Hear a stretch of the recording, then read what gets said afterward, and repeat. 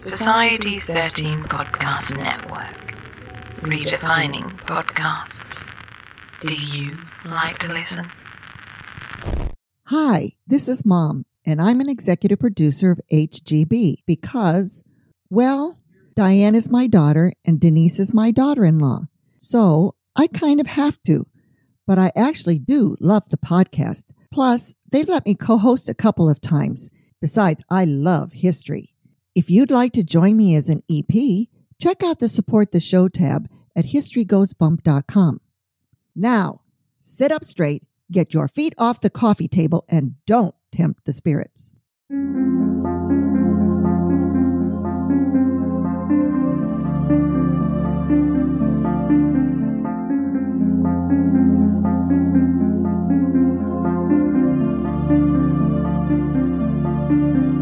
History tells the story of the world and of our lives. Sometimes that history goes bump in the night.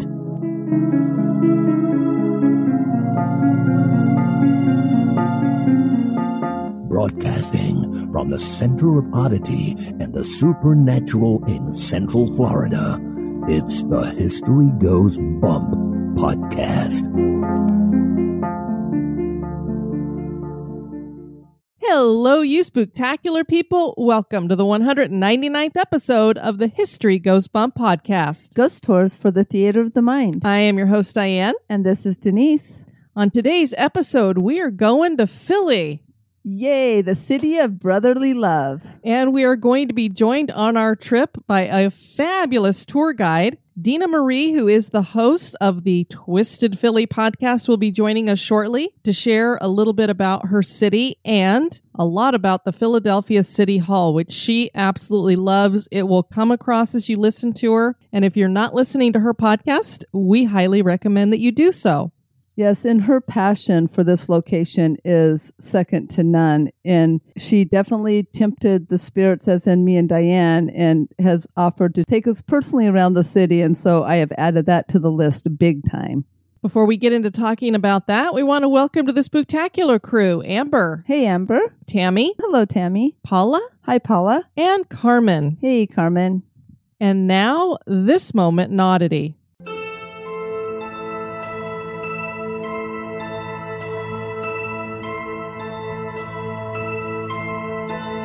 This moment in oddity was suggested by Brianne Barr. Detective Steve Wright arrived at 1114 Fountain Drive in Atlanta on a warm evening in September of 1987. It was just after midnight, and the precinct had received a very unusual phone call. Minnie and William Winston were an older couple and not given to weird imaginings. Minnie had called and reported that there were weird red blotches appearing on the walls of their home. The red liquid seemed to be oozing from the house. Detectives searched the house and were very concerned as they recognized that the substance was blood. There was so much blood everywhere, from the hallways to the bathrooms to the kitchen, even under the appliances, that the detectives believed someone had been bleeding profusely in the house. Neither member of the septuagenarian couple was bleeding, and they had no visible wounds. Samples were collected and sent to the lab for testing. The blood was found to be human in origin and was type O. Neither of the Winstons had that blood type. The press and people started hounding the couple when the news broke that their house had spontaneously bled. The incident only happened one evening, and the police were never able to figure out where the blood originated. A bleeding house certainly is odd.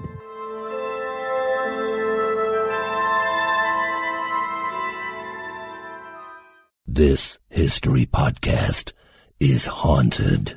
And now, this month in history.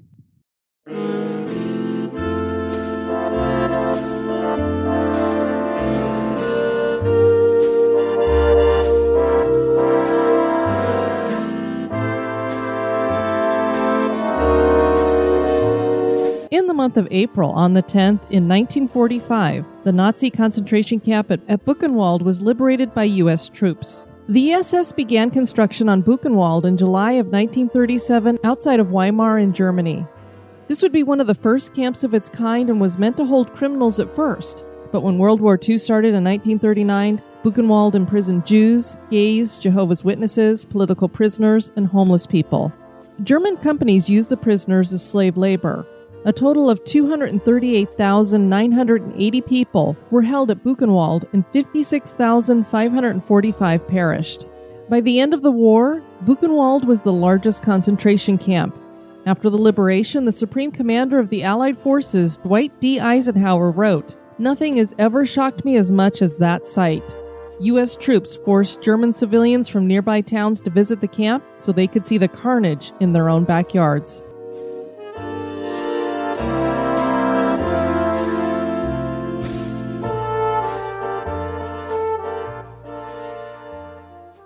Philadelphia is the largest city in the state of Pennsylvania, and it is known as the City of Brotherly Love.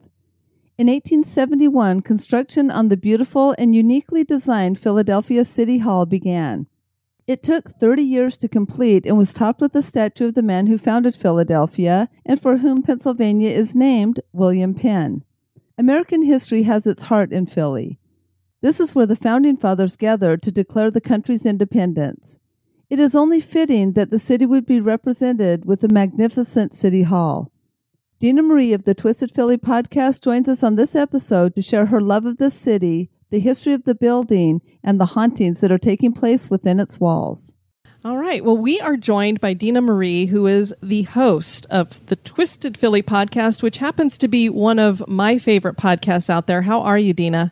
I'm doing great. How are you two? We are doing well. And when I say favorite, that means, because I listen to loads and loads of podcasts, I know you do too, Dina. I do. Is that this is like when you drop a show, I have to listen to it. I don't just, I'll get to it eventually. I have to listen to it right when you get it dropped. So that's so awesome. I'm a huge fan of your show too. So it really means a lot to me that you would say that. Well, what's fun is we share a lot in common. I think we all have a morbid curiosity. We have a love for history. We like creepy stuff, and we like Disney. Yay, yes, Disney. Very much so. But one of the other things that we share in common now is we've all been on a Pleasing Terrors ghost tour in Charleston. We have. That story that Mike shared about when he met you is fantastic.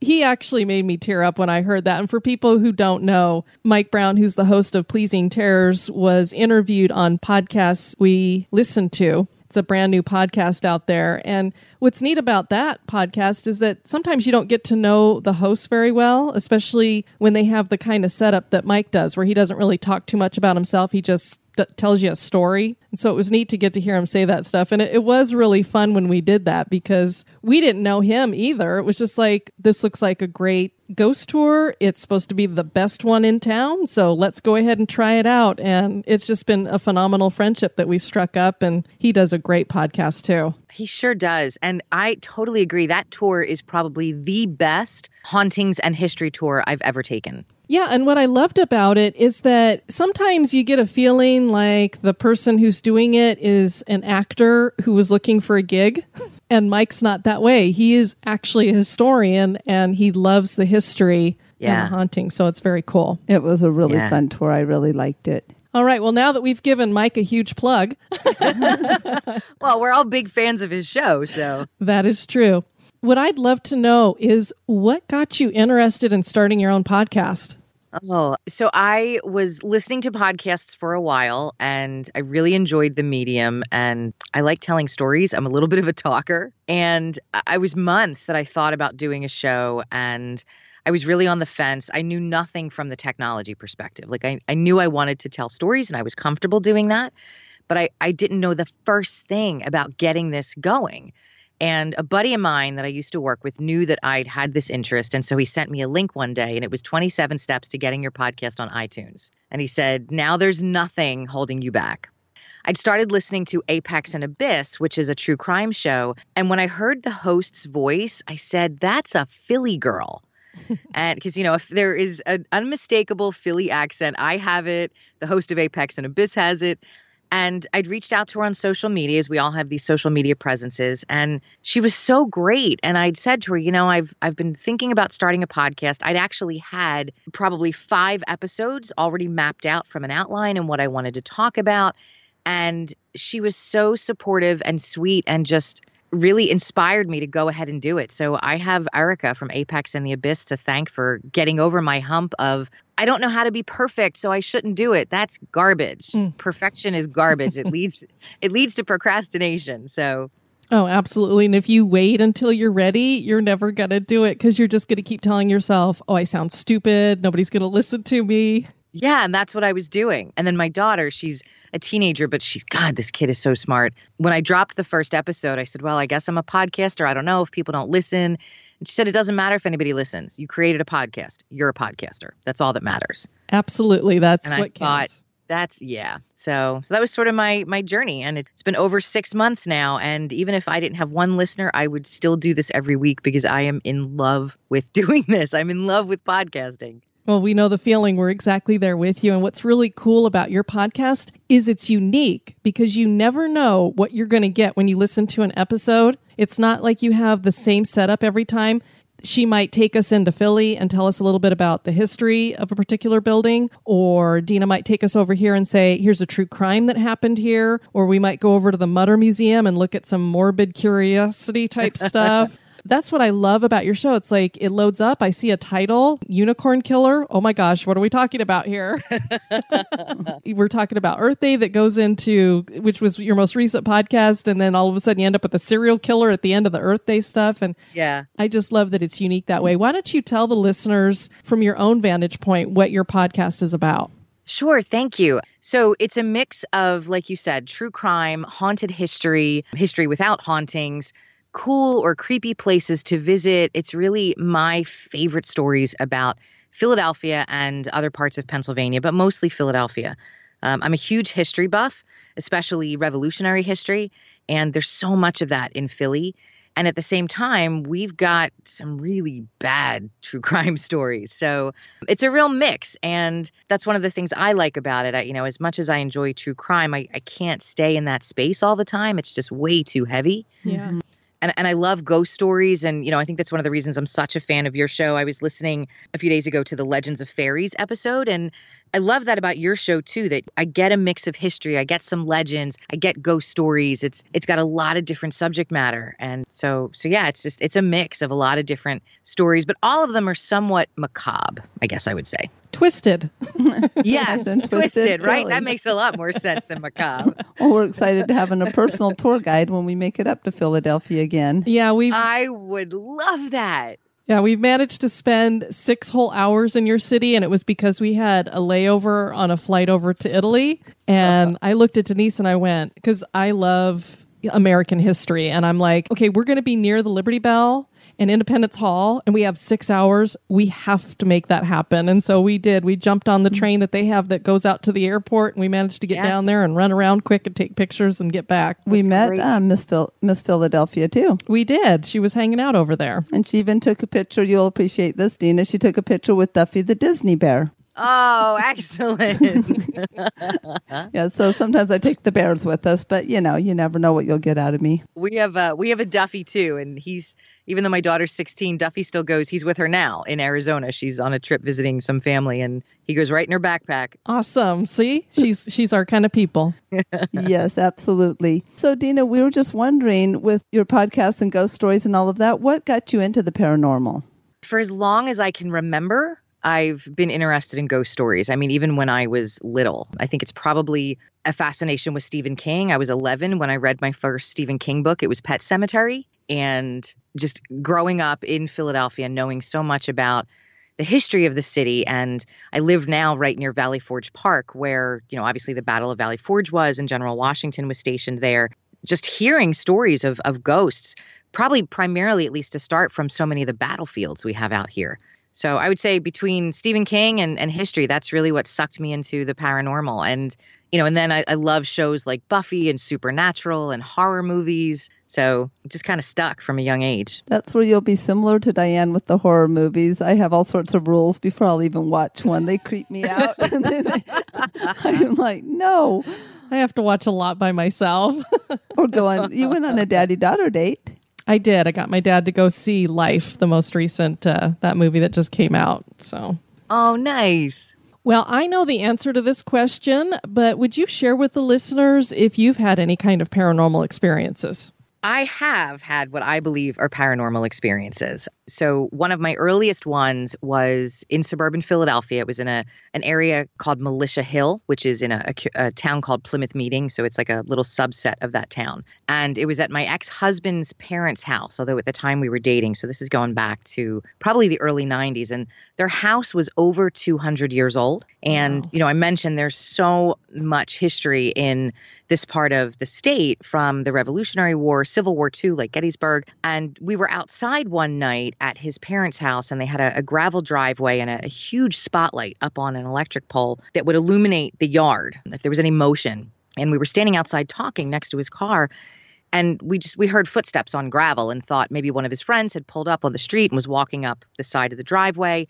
There was nobody there, and we turned around, and along the side of the house, we saw a shadow moving along the side of the house. And it looked like a Union soldier. And I flipped. I was saying I was probably using a little bit of profanity at the time. I'm sure. And to him, it was like the most natural thing in the world. And he said, well, sweetheart, there's so many battles and history that happened here. It's not surprising that we would see something like that. Like, it was just perfectly normal and organic. And for me, I'm like, that's a ghost. That's a stinking ghost right there. So I tell people that story. Some people believe it. Some people think I'm out of my mind, but I have a witness to that one. So I feel like that one's really solid because I wasn't the only person who saw it.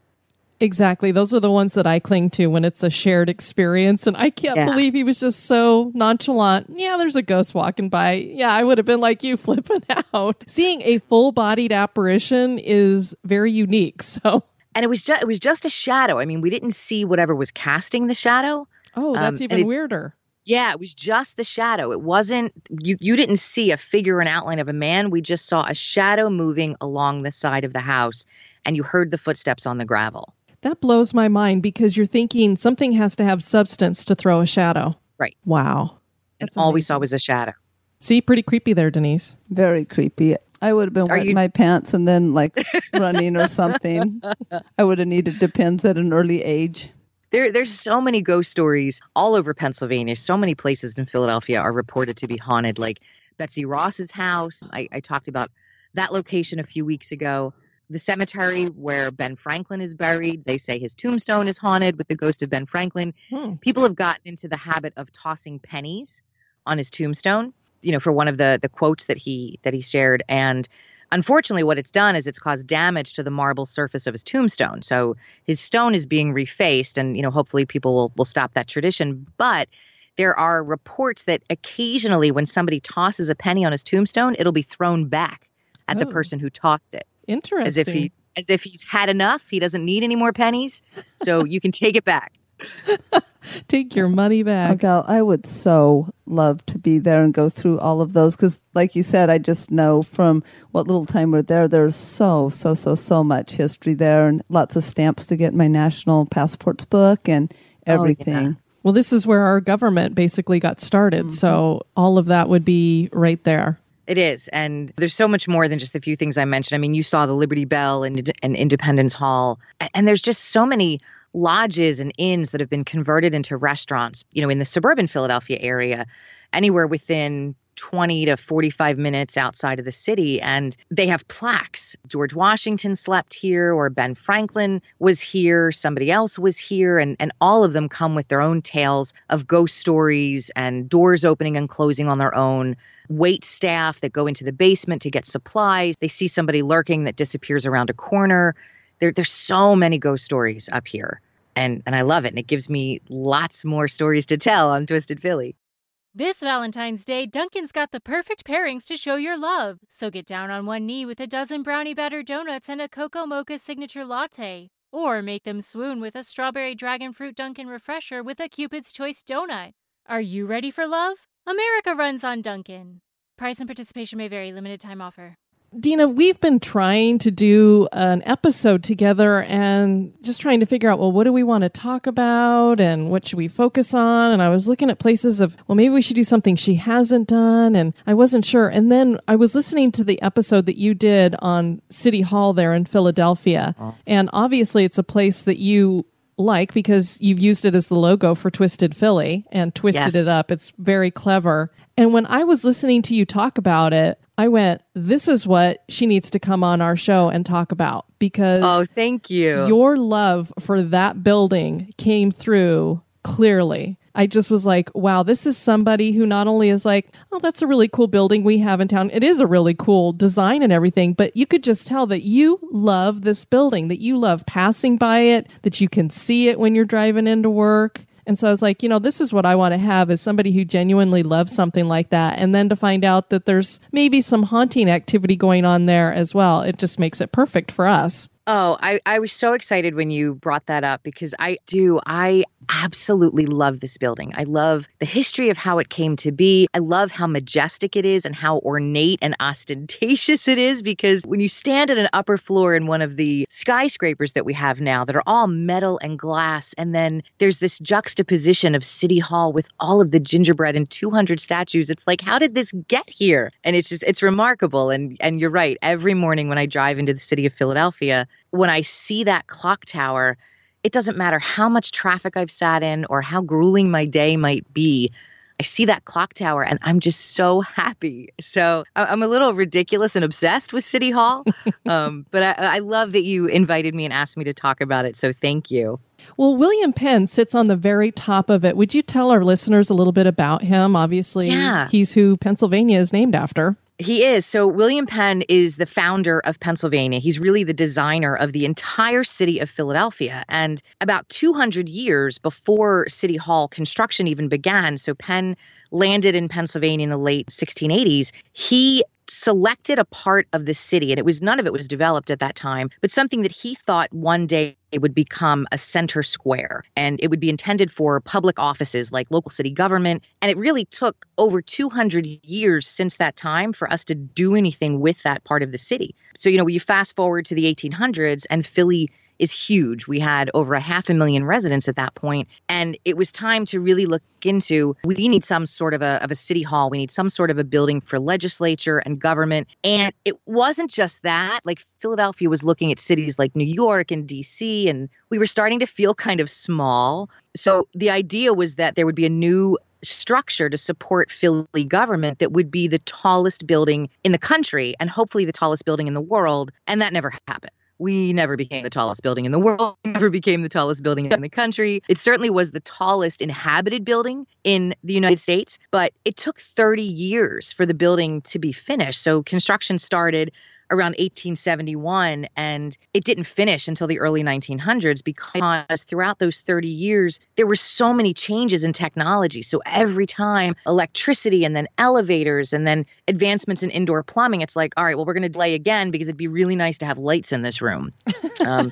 So it took 30 years to build. And by the time it was finally done, the Washington Monument was already built. The Eiffel Tower was already built. So we never got a chance to be the biggest building in the city. But William Penn sits on the top of City Hall.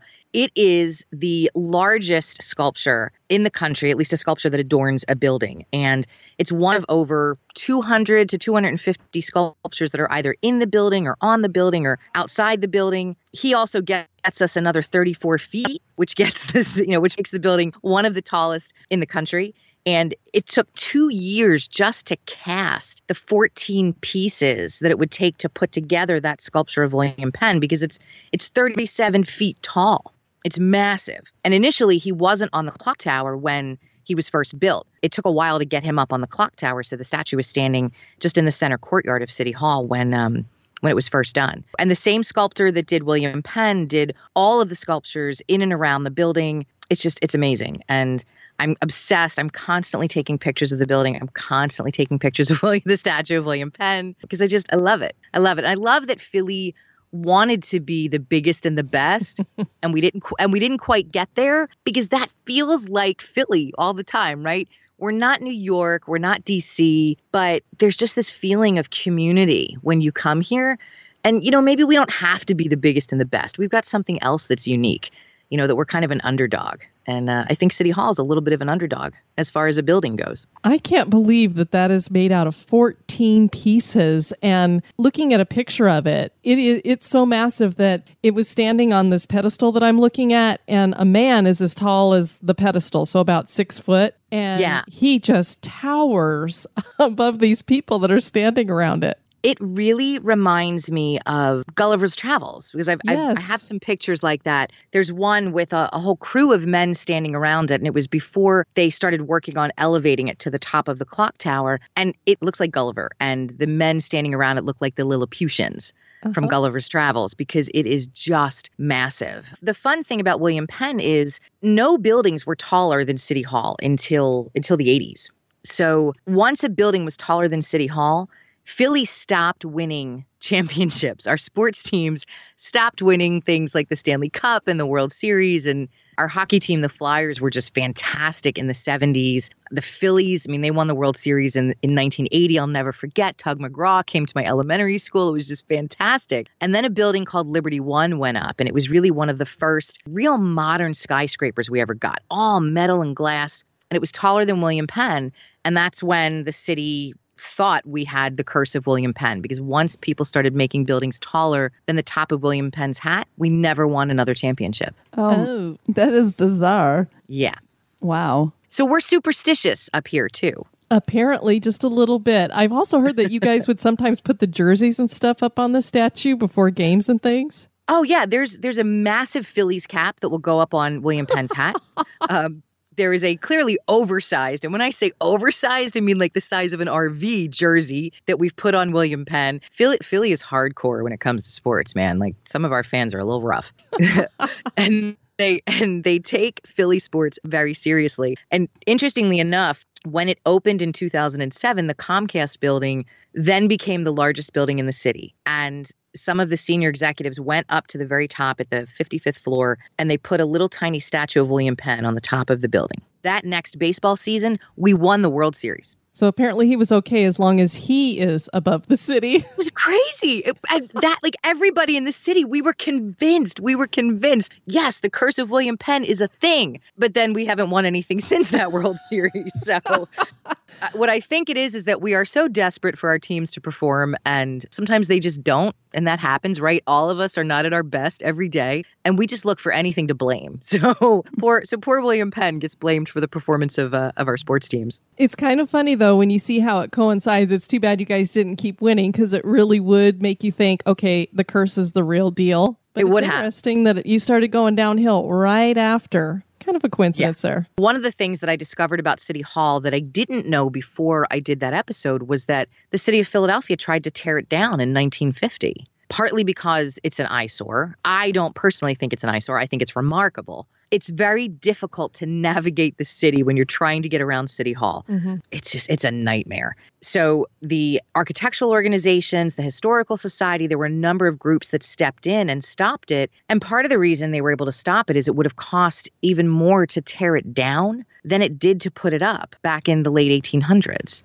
So fortunately, sometimes everything comes down to money. But I said in my episode, if I swear to God, if anybody tried to tear that building down, I would chain myself to a statue outside. I was just going to say, seriously would. I would. Chaining yourself to a column. You're not taking it down without me. Well, no, you're not. Well, when you love or have passion for something like that, that's how it is. Because I mean, it's not a building, but we have a tree at Disney's Polynesian Village Resort that's been there for a long time, and it's one of the only ones on the mainland. And when we were doing our changes there, we were threatening to, if they even thought about touching that tree, we were going to go out and chain ourselves to it. We were not going to let that happen. So I can see this beautiful, absolutely historic building that you'd be even more apt to chain yourself to it. It's such a part of the city's history, and it really is a part of the country's history too. Just everything that we went through to get it up, and all of the cases and the criminals and the laws and the DAs and everybody that went through that building that had such an impact on our city and on our state. Like, I look at that and think, how could you take that down?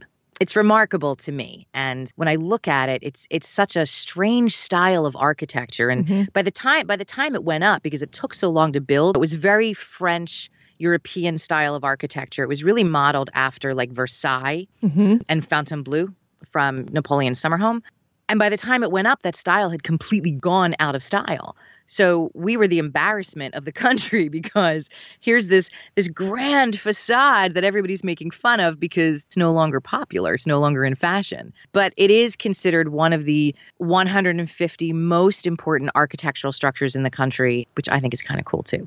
Well, I just can't believe that they would have thought of tearing that down, because even if something, to me, if it's an eyesore, it means it's crumbling, it's falling down, the windows are broken out of it. I'm like, no, this is a building that's still being used. And like you said, it is so unique in structure, because I was like, what kind of architectural style is that? Because it's really hard to place it.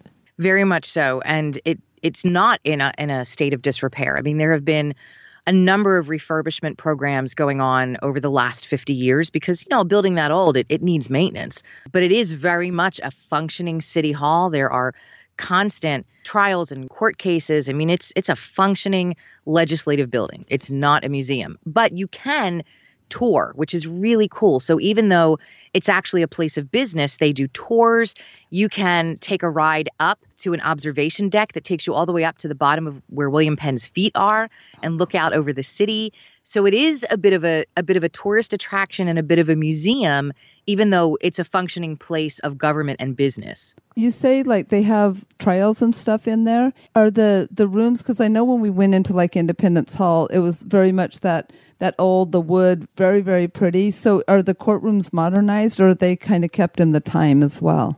Some of them have become more modernized. Some of them still very much have the original moldings, the original woodwork, and they look very period. Although the furniture within them might be more modern or some of the technology is more state of the art. But a lot of the building really holds the original traditional styles. And you don't realize it's 8 stories tall because the way it's built on the outside, it looks like it's 3 stories, and it's a bit of an optical illusion because if you really looked and paid attention, you'd realize there's no way 1 story of a building is that big. And inside are the most exquisite and grand, double wide marble staircases. There are so many sculptural facades all over the ceilings and the doorways. It's just, walking through it is an experience. It really is. And I'm surprised that there aren't more stories of hauntings coming from this building than there are, because just to look at it, it is a little bit spooky looking. When I walk through it at night, because it has a main courtyard and it's like 4 points of a compass, there actually is a compass built into the brick in the center of the courtyard when you get to the middle of the building. And it's an open courtyard. You can look up and see the clock tower. And there's arches, and you can come out on all 4 points of the building. So you come out to 4 of the main roads in Philadelphia. And walking through there at night when it's dark and it's really dimly lit, and sometimes there's a mist in there. I don't know what it is about the shape of the building and the acoustics, as well as just like heat and moisture get trapped in there. And you're waiting for something to just kind of graze the back of your neck as you're walking through.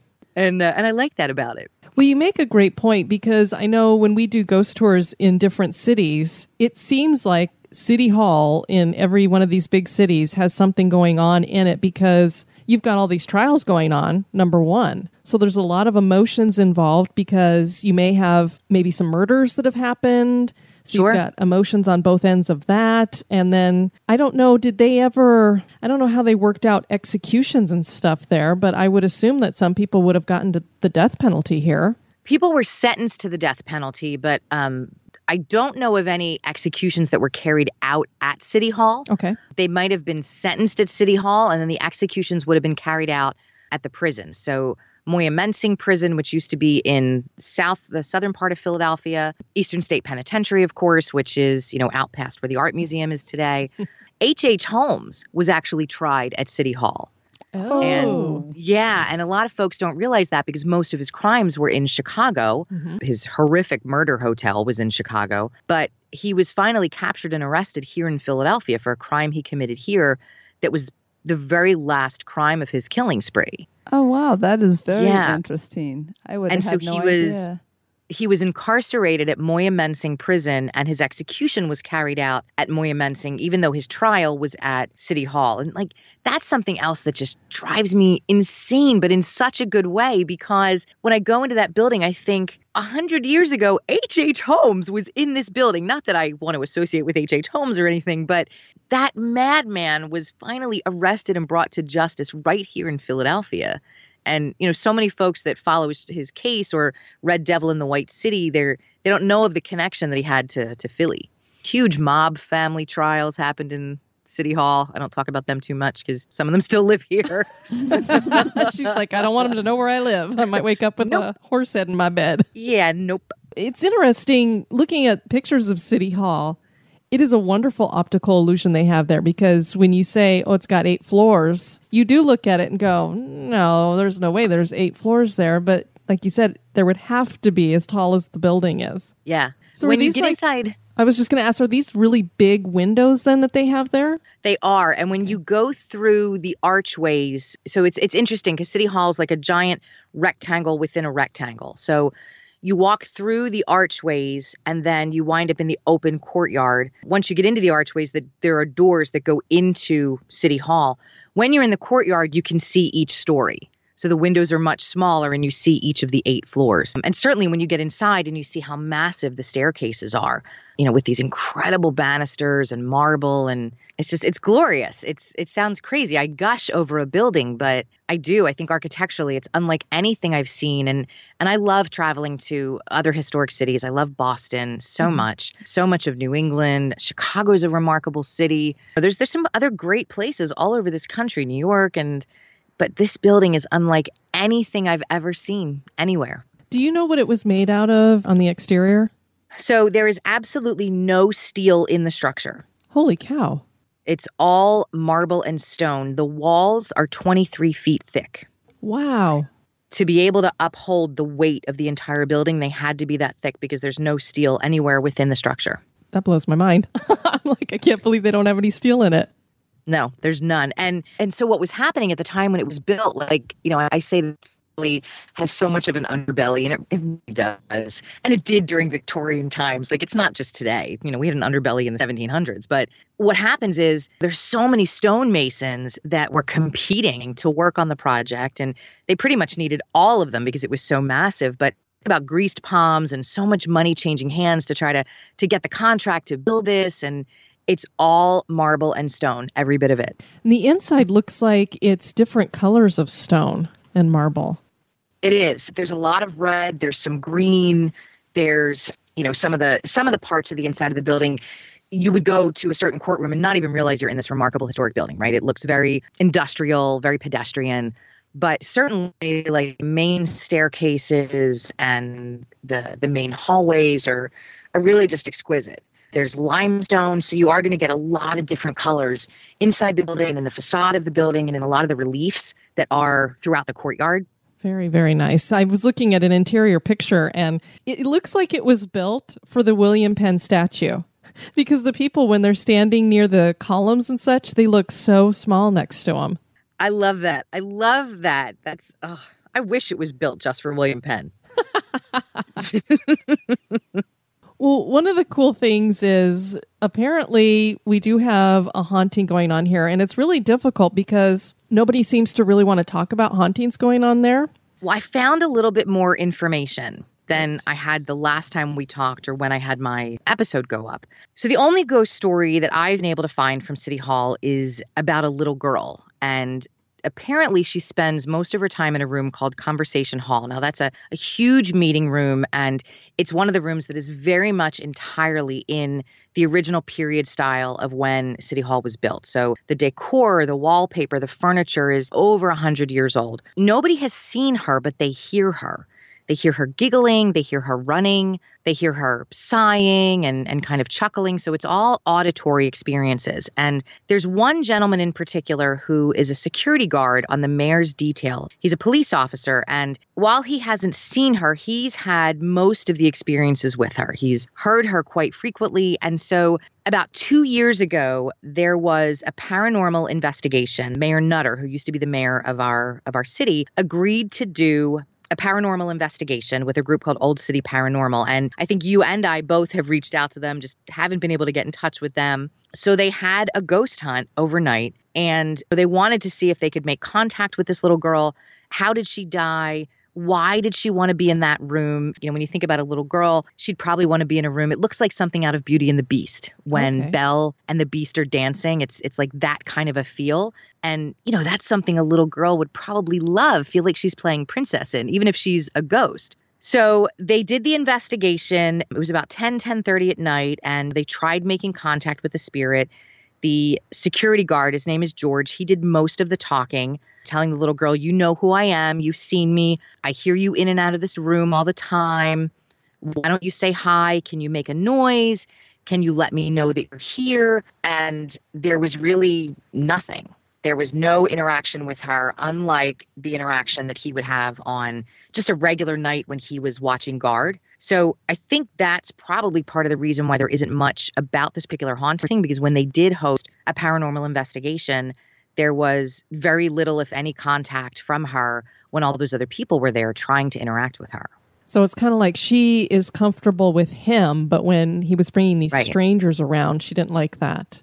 I think that's exactly right. I think that's what it is. And here's the crazy thing. So last week, and I think I told you this online, last week I had a voicemail, and it was a phone number I didn't recognize, so I didn't pick it up. I am that person. I let it go to voicemail. I'm the same way. If I don't know the name, it's like, no. It was the security guard. And he said, I understand you're trying to reach me, that you want to talk about the little girl from City Hall. Here's my number. Give me a call. So I was super excited to hear from him. I have no idea how he got my number. It's so weird that you said that, because I was going to ask you, did you reach out to him? Because literally I had just sent a message off to him, and then you were like, oh, well, he's contacted me. And I was like, that is weird. And so it's been a game of phone tag. I was hoping that I could at least talk to him a little bit and share some of our conversation with you today. We just haven't been able to connect. And you know, he's been kind enough. He tried calling a few times, and I was traveling for work, so not as engaged in some of my personal communication. So I'm hoping that I can connect with him and then maybe circle back with you both and share some of our conversation. But I have no idea how he found me or how he got my number. The only thing I can think of is either, which is weird, because when you contact Old City Paranormal, you would hope that they would say, hey, we got your message and we'll connect you with the guy who can give you a little bit more information. Yeah. So I don't know if it was maybe they had done that and just didn't let you know, or maybe he heard your podcast episode. Maybe he did. And, you know, of course, Diane, where my head goes at first is, how did he get my number? It's something supernatural. How did this man get my... Oh, I see what you're saying. Yeah, okay. The little girl made sure that he got the number. Right? And of course, that's not what happened. But there were so many big trials in City Hall. And I think the other thing is that people think especially about H.H. Holmes. You know, he's one of the most prolific and horrific serial killers in the country. And did his presence have an impact? Could that have an impact on spirits in City Hall? There were other ghost hunts in City Hall too, and it was not necessarily looking for anybody in particular. It was looking at parts of the building that people would just get odd sensations in. That basement is rather terrifying looking. And there's old boilers that haven't worked in, God, decades, more than decades, but they're massive. And the building was just constructed around them. So there's no way to remove them. There are thousands and thousands of old case files from when the headquarters for Philadelphia Police used to be in the building and everything just got moved to the basement. There were some hangings, but not when City Hall was there. It was just done on the land, you know, in the late 1700s. So possibilities of, did that activity have anything to do with any paranormal activity, you know, happening around City Hall? But really, most of the stories that people talk about are the little girl, at least in modern day. That's the only paranormal activity I've ever been able to find information about that goes on at City Hall. Well, when I was looking at stuff, that's all I could find too. It makes you wonder, because there's no record of why she would be there. So did she have an accident and that's why? It's hard to know. No, and you know, the only other thing that came out of that investigation, and it didn't have anything to do with the little girl, was, you know, an emergency light shut off without anybody turning it off. I don't know that that's an indication of something. I think lighting like that could sometimes go on and off depending on, are there motion sensors, are there timers, shadows near a gentleman's bathroom, down the end of a hall, size. And so a lot of that activity is really, I think some of that are tricks of the light. It's an old building, so it's going to constantly make noises. But yeah, so for me, some of the other activity that happened the night they did the paranormal investigation was really, I don't want to say suspect, that's not the right word. I think it's suggestive, right? Could be something, but could be something completely innocuous and mundane. Well, I get the feeling that you're very similar to us, as you're an open-minded skeptic, where I do believe that there is something going on. I don't know exactly what it is, but I don't immediately go, oh, that light just clicked off. Oh my gosh, a ghost must have done it. I was just going to ask you, since it is a little girl that's haunting this building, what are your thoughts on child ghosts? Do you have any kind of theories about that? It's not really child ghosts versus adult ghosts. I think what happens sometimes is that for whatever reason, a spirit doesn't realize that it's time to change. It's time to transition. And what that transition is, I can't say for sure. I think sometimes it's a state of confusion. I think sometimes it's a choice.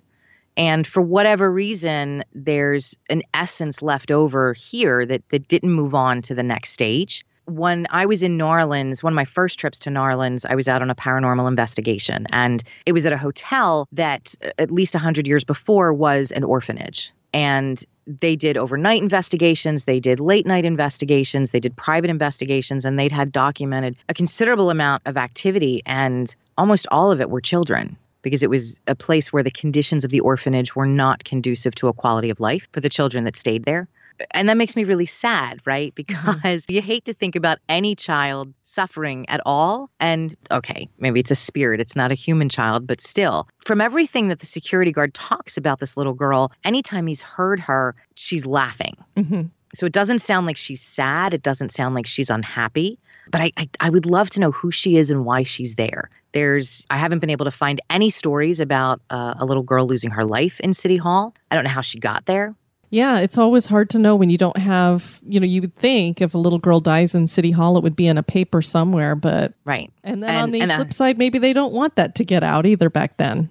That could be very true. And I've realized one of my favorite pastimes are reading newspaper archives, because I am that big of a nerd. So I'll read 200-year-old copies of the New York Times, and it's just fabulous and fascinating because the reporting is so dramatic and so over the top. Like everybody was trying to be Dickens back then, and they're only writing 3 lines of a page 5 bottom half of the page article, right? Like it's not headline stuff here, but it's fantastic and it's amusing. And I have not been able to find anything about her. I would expect if there was going to be some haunting activity at City Hall, it would be, there's a part of the building that used to be an old cell where criminals would be held while they awaited trial. And it's actually in one of the towers of City Hall, not the clock tower, but you look at the 4 corners, the 4 corners are a little bit taller than the rest of the building. So it's in the south corner. So somebody like Gary Heidnik, who was a horrific serial killer in Philadelphia in the 80s, he was held there while he awaited trial. There was so much overcrowding in that space that, I mean, it was a big problem in the 60s and 70s that they would have, it was a room that could hold maybe 75 to 100 people, and you'd have 150 criminals sitting there waiting for their trials. And the conditions were even worse. In the early 1900s, somebody took their own life there, somebody fell down the rickety steps and died accidentally there. So if there's any place where it seems like that would be conducive to spirits that are unsettled and at a state of unrest, it would be that section of the building. But I don't know of anything that ever happened there from a haunting perspective. Well, a couple of the things you're looking at is, first of all, this is administrative type stuff, so they may not really want people talking about it. And so that would be really the only way you would know, because obviously they don't let a whole lot of ghost investigators come through and such. And sometimes the spirits just aren't interested in talking to people, so they could very well be there and just aren't interested. Or like you said, they're in a transition, they may not know, and so they're like, I don't know who you're talking to. I'm not a ghost. Right. I think I want to do the tour, even though part of me is like, you wander that building all the time. Do you really need to do the tour? Yes, I think I really need to do the formal tour and be escorted through the building by a guide and have someone that's certainly more of an expert than I am. I mean, for a layperson, I know a lot about this building, but I am not an expert. So I think it would be worth my time to do the tour and, just talk to someone and ask them about, do employees talk about experiences they've had? And, has anybody seen the little girl lately? I think it would be worth it to do that. Oh, I think it would. And it'll give you just the little inside things sometimes that they know that you don't know. Or Yeah. Before we let you go, there is a passion project that you've been working on that I wanted to make sure that we shared with our audience as well, because I think this is something that needs to get out there for everybody to hear. And that is For the Love of Gracie. Thank you. I'm going to start crying now. So Grace Packer is a young woman who grew up in suburban Philadelphia, a teenager, actually. She went missing in July of 2016, and then we learned in December that she was murdered. And I wanted to help get her story out. And through learning more about what happened to her, I met these women from Abington, Pennsylvania, which is a suburb of Philadelphia where Grace lived and went to school. And they started a charity in her name. And the charity, because Grace was a foster child and then she was adopted, she was also a victim of domestic violence in the home at the hand of her adoptive parents. The charity they started is called On Gracie's Wings. It has a Facebook page, that same name, On Gracie's Wings. And it raises money to help children in foster care, children who are transitioning into or out of foster care, to help children and families who are victims of domestic violence, and also set up scholarships for students in Abington School District. The charity started in January, and they've already established 4 and awarded 2 scholarships for the 2017-2018 school year. So these women are really, they are hustlers, man. They are doing so much for their community. They're doing so much to help kids in foster care in and around Philadelphia. And so as information comes out about Gracie's story or about the trial of, she was actually murdered at the hands of her adoptive mother and her mother's boyfriend. So because it's local, I can go to the hearings, although they both passed on their preliminary hearings. The trial isn't going to start until 2018, but there's an opportunity to talk to people in the community that knew her or knew of her, to present her memory in a way that it's more than just the manner of her death. So that's what I'm trying to do. We think that's absolutely great. For us, it touched a chord for me when I was listening to it, because we don't talk about it a lot on our show, but Denise and I were foster parents for almost a year. And when you hear of a child that is in a bad enough situation that they've taken them out of their parental home or birth home, whatever you want to call it, and put them into the foster system, they've already come from something that's horrible. And then you put them into a foster situation, which, and we know because we had to go through foster classes and things like that, there are people who are in it just to get the check from the state. Which isn't much, which is ridiculous. No. And we would hear things about, one of the benefits for us is the foster child we were going for was one that we knew. And so we weren't doing it for the wrong reasons, I guess you could say. Yeah. And then you think this child gets put into a home, and then you reach the point where you're like, we'll go ahead and adopt. Wow, this is what you want to have happen for a child, is you move into the foster system, and then that home that you've been placed into has decided that they want to go forward with you permanently, and it's at the hands of this individual that you die. And to me, it just breaks my heart to think that a child goes from a really crappy situation to something that gives you hope and could be a good situation. And, it's like, did she get to know any kind of joy and peace and real love? It just, that story just breaks my heart too. Yeah. That's why I want to get her story out there and get information out about the charity and the women who are running it, because that's what tears me up the most about Gracie is she was removed because of allegations of abuse. Parental rights were terminated. She was abused by her adoptive father, and then he went to jail, and then she was abused and murdered at the hands of her adoptive mother and her mother's boyfriend. And there has to be something good to come out of this. And what these women in the community where she lived are doing to carry on her memory in a positive way and help other children and make sure that other children don't go through what she does. And some of the local Pennsylvania legislature really digging into what happened. How did this happen? What do we need to do differently in our state to be more vigilant and to prevent something like this from happening again? So if we can continue telling that side of the story, then maybe something good will come out of this. Well, on a brighter note, I don't know how far along you are with it, but Denise, she is thinking about at least doing a series on the Salem witch trials. Whoa, that will be awesome. I am. So I've gone ahead and announced that I'm going to do it. It's either going to start on June 10th or September. It's probably going to be September because I would really love to take the summer to just really refine everything and get it to the point where I want it to be, which would be when the last victim was murdered. And that's really what I call it, the victims of the Salem witch trials. That's when Giles Corey was murdered. But I am an obsessive historian about the Salem witch trials. It's really annoying when people ask me about it because then I won't shut up. I'm like the Energizer Bunny. You got to take my batteries out. And I think you guys can tell, like, I get kind of excited over things to begin with. The idea got into my head and I couldn't let go of it. And then when I mentioned it sort of lightheartedly as a joke, I had so many listeners email me or message me on social media and say, please do this. So I'm going to do it. And I'm struggling. I thought, should I call it Twisted Salem? Because Twisted is the brand. And then one listener said, how about Twisted Witches? And I really like that. So I think that's what we're going to go with, Twisted Witches. And it should be launching in September, because what I want to do is put all the episodes out at once. It's probably not going to be more than 10 episodes because, it's very finite. I found a book from the late 1800s that was reprint of the entire court transcript from the Court of Oyer and Terminer, from the entire season of Hysteria. Every case, every hearing. And obviously I can't put this entire book in there, but there's so much detail in there. And, so I really want to have an opportunity to include some of that. Well, Dina, before we let you go, why don't you let everybody know where they can find you on social media and how to find out more about your show? Sure. So I'm on Twitter at Twisted_Philly. I'm on Facebook. It's the Twisted Philly Podcast. The website is twistedphilly.com. And I'm on iTunes, Stitcher, Podbean, Overcast, all of the traditional podcast applications, depending on your device. Thank you guys. Thank you so much. This has been so much fun. I'm really grateful for the opportunity to record with you.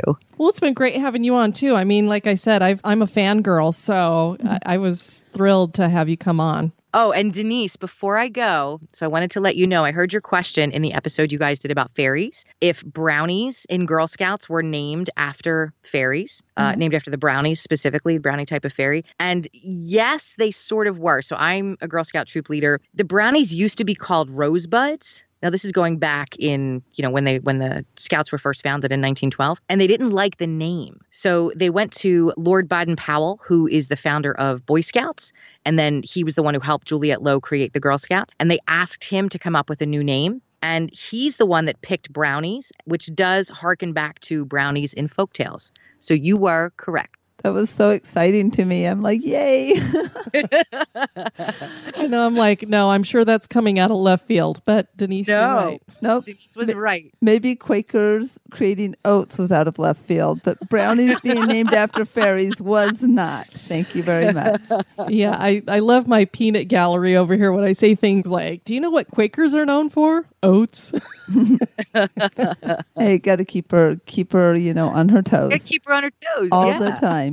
Well, that's one thing you and I definitely share is the gift of gab. So we're looking forward to someday meeting you in person. But I would love, like, my travel itinerary planner is already going click, click, click, click. I would love to host you guys in Philadelphia and spend some time together and take you all over and just show you the best of the city and of course, where all the best haunting is. So. All right. Well, Dina, thank you so much for joining us. And I'm sure we'll be talking to you again in the future. Yes. Yeah, no doubt.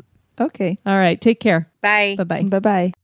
Is Philadelphia City Hall haunted? That is for you to decide. Well, that was a lot of fun, Denise. We've been wanting to get Dina on here for a while, and so I'm just glad that everything seemed to come together perfectly so that we were able to record together. That was fabulous. Yes, it was. And, we always talk about synchronicity with the show and how things happen. Like, we'll hear from a lot of listeners that will put up a show and they'll be like, oh, you put up that show and it was on my birthday and it really meant a lot to me. It'll be a location that they have on their mind or that they've been thinking about or that they pass by or something. And so it's almost like that location is speaking to them because something personally happened to them. And then we put up an episode about that location. So we have this stuff going on around here all the time. Well, it happened with this episode as well. We recorded this with Dina probably, about 2 weeks ago. Yeah, that sounds about right. And as you heard, she has this project that she's been working on for the love of Gracie. And so we mentioned that we had this foster son for almost a year. Well, we hadn't talked to him in 18 years, Denise? Yeah, something. It was 16, 17, 18 years, long time. And when he disappeared out of our life, we had no more contact with him. So we didn't know what became of him, if that almost year that we had him in our home, if we made any kind of a difference in his life. Strangely enough, all of a sudden we got contacted last week via Messenger on Facebook that he found us on there and was communicating with us. And I don't want to get into all the personal details and everything, but we were able to find out that he did do well and that we did make a difference. So I just thought, wow, that's amazing. We were just talking to Dina about being foster parents. We don't usually talk about it much. And then we get that contact. Yeah, and it's really neat because we're building a relationship with him, a continued relationship. So that's super special. And kind of in a way, Diane doesn't like this, but she's now a grandma. I was just about to say, I really don't know if I like having this contact back again, because I was like, oh, I'm never going to be a grandma. Okay. Yeah, so via our foster son, we have 4 foster grandchildren, I guess. So that's really exciting too. They're adorable. Yeah, so that was fabulous. On our next episode, it's number 200, Denise. Woohoo! 200. That is big number. I can't even believe we have put together 200 official podcasts. We've had specials and road trip shows and such, but there's 200 official. So we thought, well, we have to do something really cool for the 200th episode. So, we talk a lot about hauntings, Denise, and how do we know about a lot of the hauntings going on in various locations? Because people have tempted the spirits. Yeah, there's this little thing called ghost hunting. Yep. And for 2.5 years, we've been doing the History Ghost Bump podcast, and we've never talked really a lot about ghost hunting. So we thought, and it was suggested to us by a couple of our listeners, why not talk about the history of ghost hunting? That would be super cool. So we're going to do that. We're going to talk about the equipment that's used and what those different pieces of equipment do. And also, Denise, I was at the grocery store the other day, and we have our little friend there that bags our groceries quite a bit, Diana. She listens to the podcast, and she said, have you guys ever done an episode on how you could protect yourself from things attaching to you or things haunting you? And I said, no, but we're planning on doing a history of ghost hunting for show number 200. Why don't we throw that in there too? So we'll be talking about that as well. Yes, so hopefully we'll be able to give some protection to those of you who choose to tempt the spirits. And when you get to show number 200, it's a time to reflect and look back over the show. So we will have some announcements about some new things coming for the show in the future. Then we have a couple of reviews to share. First one is from Panda2988. Just amazing, 5 stars. I love history and ghosts. If you want to feel like you're sitting in your living room with your friends, then this podcast is for you. Packed with facts and frights. The chemistry between these two gals is fantastic. I binge listen to these guys every day at work. Well, thank you so much for that, Panda. We appreciate that. And DeLeon0515, great podcast, 5 stars. I love the mix of ghost stories and history. Very informative. Love it. Well, thank you very much. We appreciate that. Thank you so much to you guys for joining us for this episode. I have been your host, Diane. And this has been Denise. You take care now. Bye-bye. This episode has been brought to you by our executive producers. Thanks. Sweet dreams.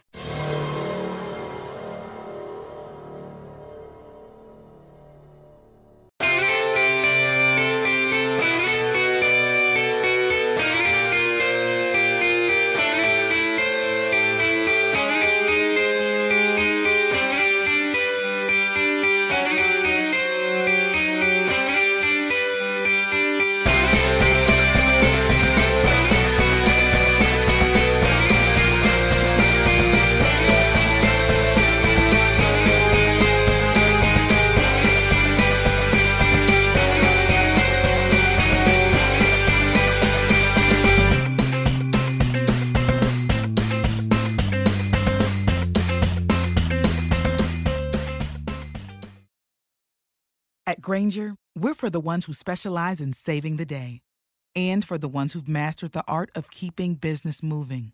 We offer industrial-grade supplies for every industry with same-day pickup and next-day delivery on most orders, all backed by real people ready to help. So you can get the right answers and products right when you need them. Call, clickgrainger.com, or just stop by. Grainger, for the ones who get it done. Prescription products require completion of an online medication consultation with an independent healthcare provider through the LifeMD platform and are only available if prescribed. Subscription required. Individual results may vary. Additional restrictions apply. Read all warnings before using GLP-1s. Side effects may include a risk of thyroid C-cell tumors. Do not use GLP-1s if you or your family have a history of thyroid cancer. If you've struggled for years to lose weight and have given up hope, did you know you can now access GLP-1 prescription medications at TryLifeMD.com? We're now offering eligible patients online access to GLP-1s, the breakthrough prescription medication that can help you lose body fat and weight. Listen to what people are saying. It's fun to put on jeans that you couldn't get into 6 months ago. Every morning, I look forward to getting on the scale. For anybody who's struggling with their weight, it's a godsend. And here's the best part. Your insurance may cover 100% of the cost of your medication. So go to TryLifeMD.com to have your eligibility checked right now. Get started today at TryLifeMD.com. That's TryLifeMD.com.